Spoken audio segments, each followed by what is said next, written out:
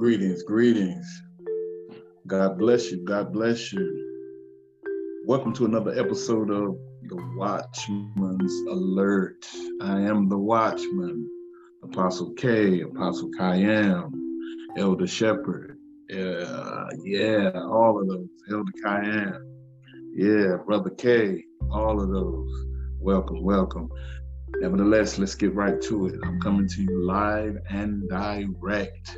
We're going to talk about tonight something that needs to be talked about, as always.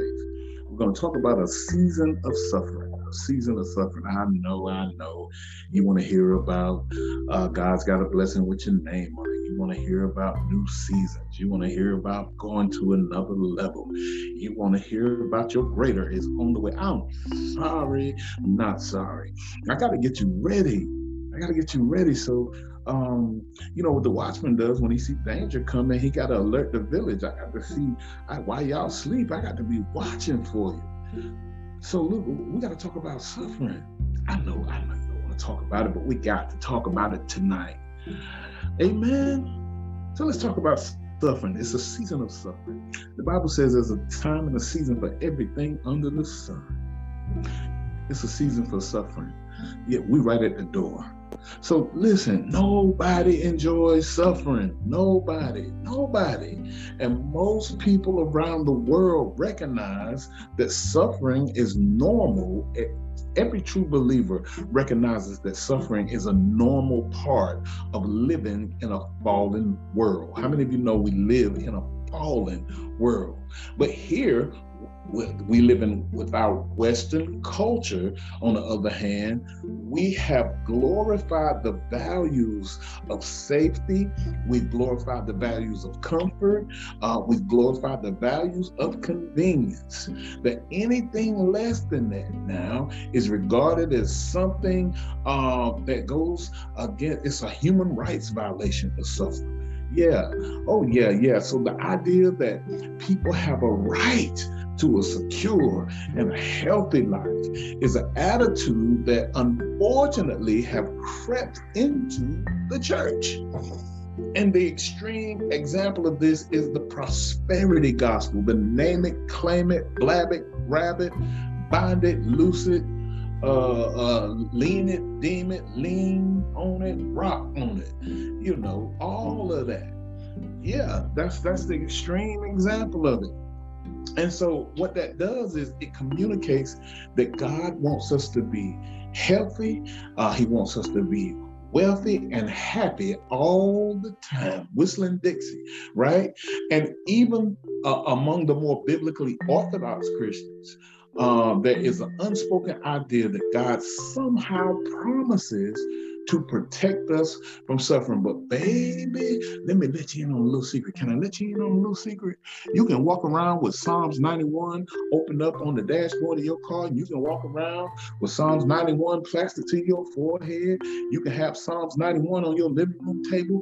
Your house can still burn down. You can still be in a car wreck. You can still be in an accident. Are you hearing me?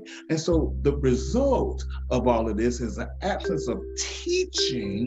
We need teaching. Y'all know we need teaching on the presence and the role of suffering in the life of a Christian and the crisis of faith that comes along with suffering.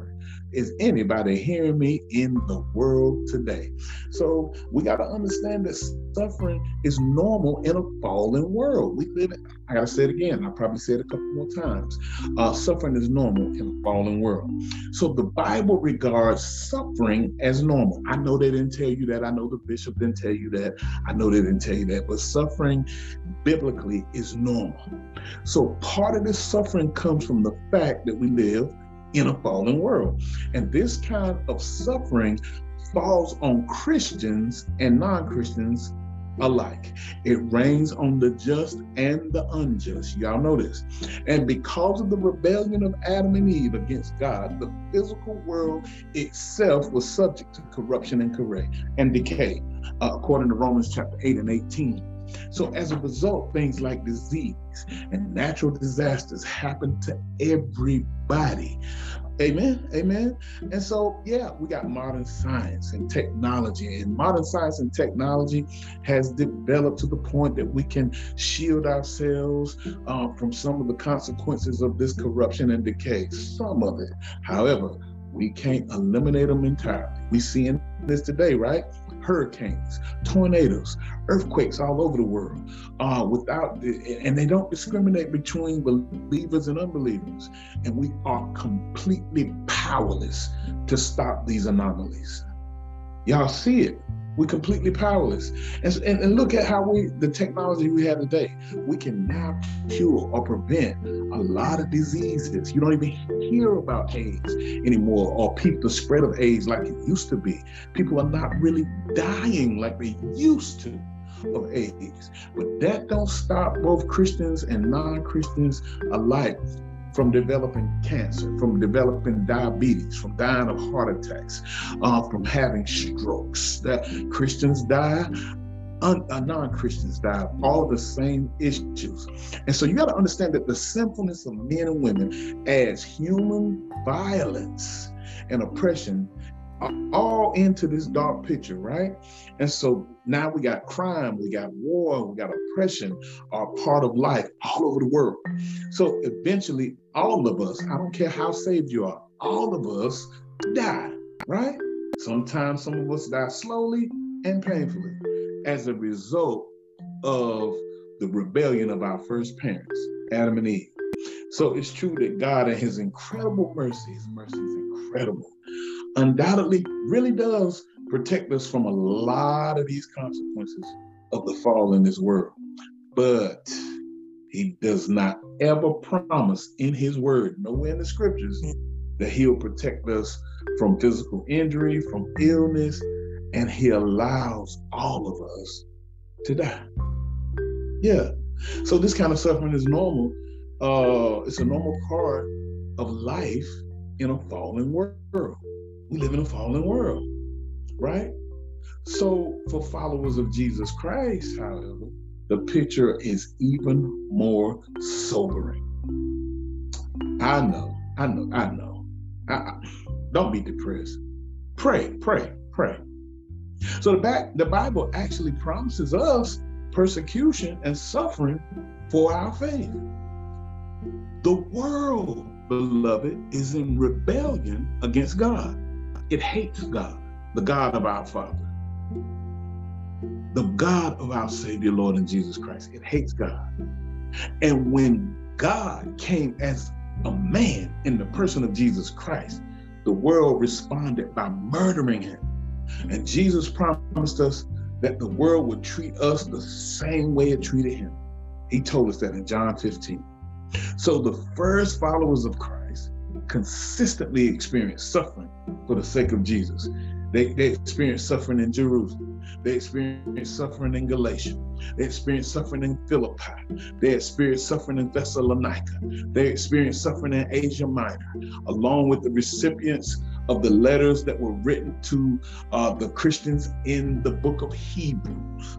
Amen. Paul, the apostle, went through horrible sufferings. He gave his resume. He didn't give his resume about sitting at the feet of Gamaliel. He didn't give his resume about being circumcised on the 8th day. He didn't give his resume about being a Pharisee, but he gave his resume about his suffering in 2 Corinthians 11 and 23 through 29, as did the other apostles. You read Acts chapter 5, Acts 5 through 8. Read it for yourself. And Paul, he was quite explicit in saying this was to be expected by everybody who follows Christ. In the Bible, suffering and opposition are a normal part of the Christian life. You got to understand that. And so this comfortable experience of Christians here in the West has actually been an anomaly in this regard, because the Christians, because of the Christian heritage of Western civilization, combined with the democratic freedoms that we have and the historic rule of law that we are accustomed to, Westernized Christianity and Western Christians have been mostly left alone for our faith. Y'all know it. Even today, Western nations become increasingly post-Christian and even anti-Christian. Yeah, the opposition experienced by most of us is mostly mockery. They mock us. That's about all the wear a mask. That's about all the opposition we get right now. But let me tell you something, baby.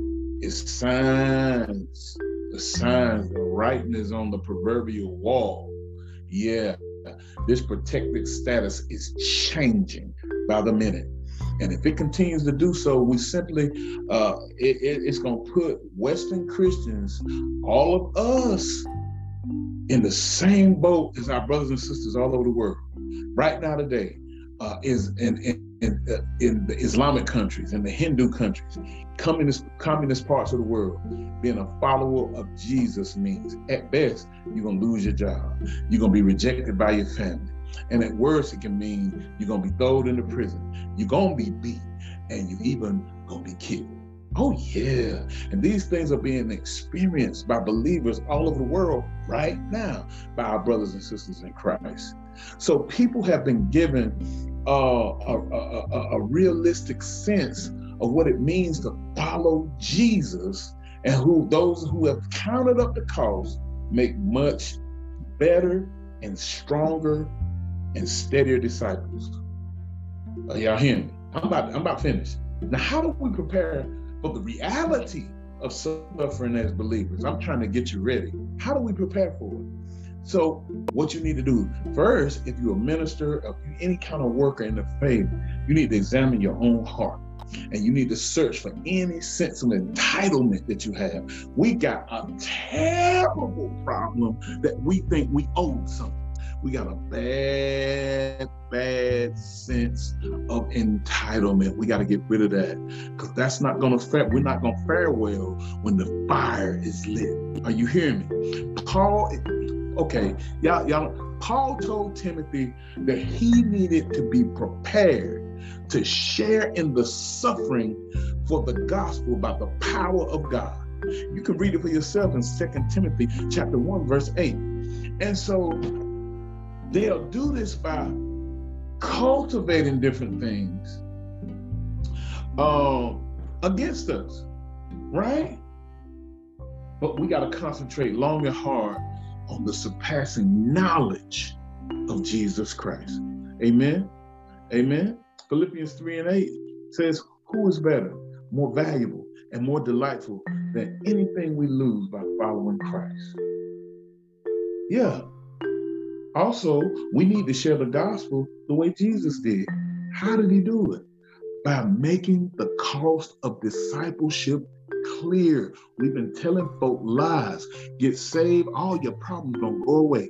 Get saved, you're gonna magically get a mansion and a house and a spouse. No, man, you need this. We gotta start telling people the truth. People who have been given a realistic sense of what it means to follow Jesus and who have counted up the cost, right, make much stronger disciples.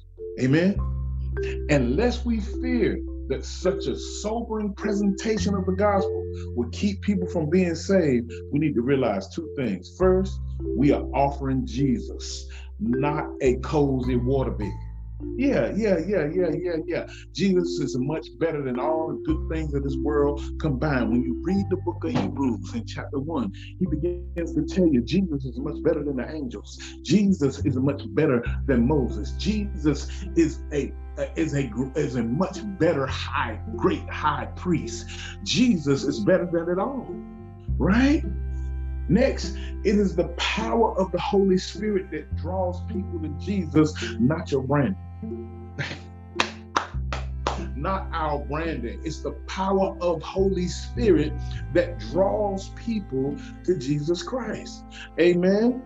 Next, we have to include the subject of suffering in our immediate follow-up with new believers, with babes in Christ. We got to get them ready. We got to prepare them to suffer. You know, that's one of the big things that cause people to turn away when they get saved, because they ain't been prepared for suffering. Y'all done told them about they're going to get the pie in the sky, but they need to know that some of this pie ain't got no crust in it. So followers of Jesus shouldn't be surprised or caught off guard by suffering. We got to learn how to endure suffering without compromising our integrity. They got to learn how to love the people that persecute us. They got to learn it. It ain't no overnight thing, but you got to learn how to love people that persecute you and pray for their welfare, right? You can't be trying to clap back. You can't be trying to take revenge. I had to learn it. It took years, but I learned it. We got to trust God in the middle of our suffering and respond by proactively doing good works. Or 1 Peter 4:19. Read it for yourself. And we got to use our experiences of suffering as a springboard or a basis for comforting the other saints who might be suffering. And we got to fix our eyes on Jesus. Amen. Remember, in 1 Peter 4:13, we are commanded to rejoice. We got to rejoice as we share Jesus's suffering. I ain't talking about suffering for your foolishness. I'm talking about suffering when they persecute us for the faith.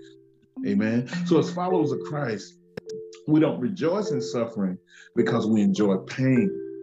We rejoice in suffering because Jesus is so worthy in our eyes and in our hearts that we are so excited and we're so elated to be identified with him. All suffering is temporary. We got to remember that. If you don't remember anything I said tonight, remember all suffering is temporary. It's not worth comparing with the glory that's waiting on us. Amen. And so in that place of glory that awaits us, all pain and suffering will be gone forever. I love y'all, man. Listen to this. Share this with somebody. Share this with somebody. Like the page, share this, and go back and go through it, look at the scriptures. Get ready because it's coming. It's coming, family. And we got to be ready. Amen. Amen. Endure hardships as a good soldier in Jesus Christ. I love you with the love of the Lord. Amen.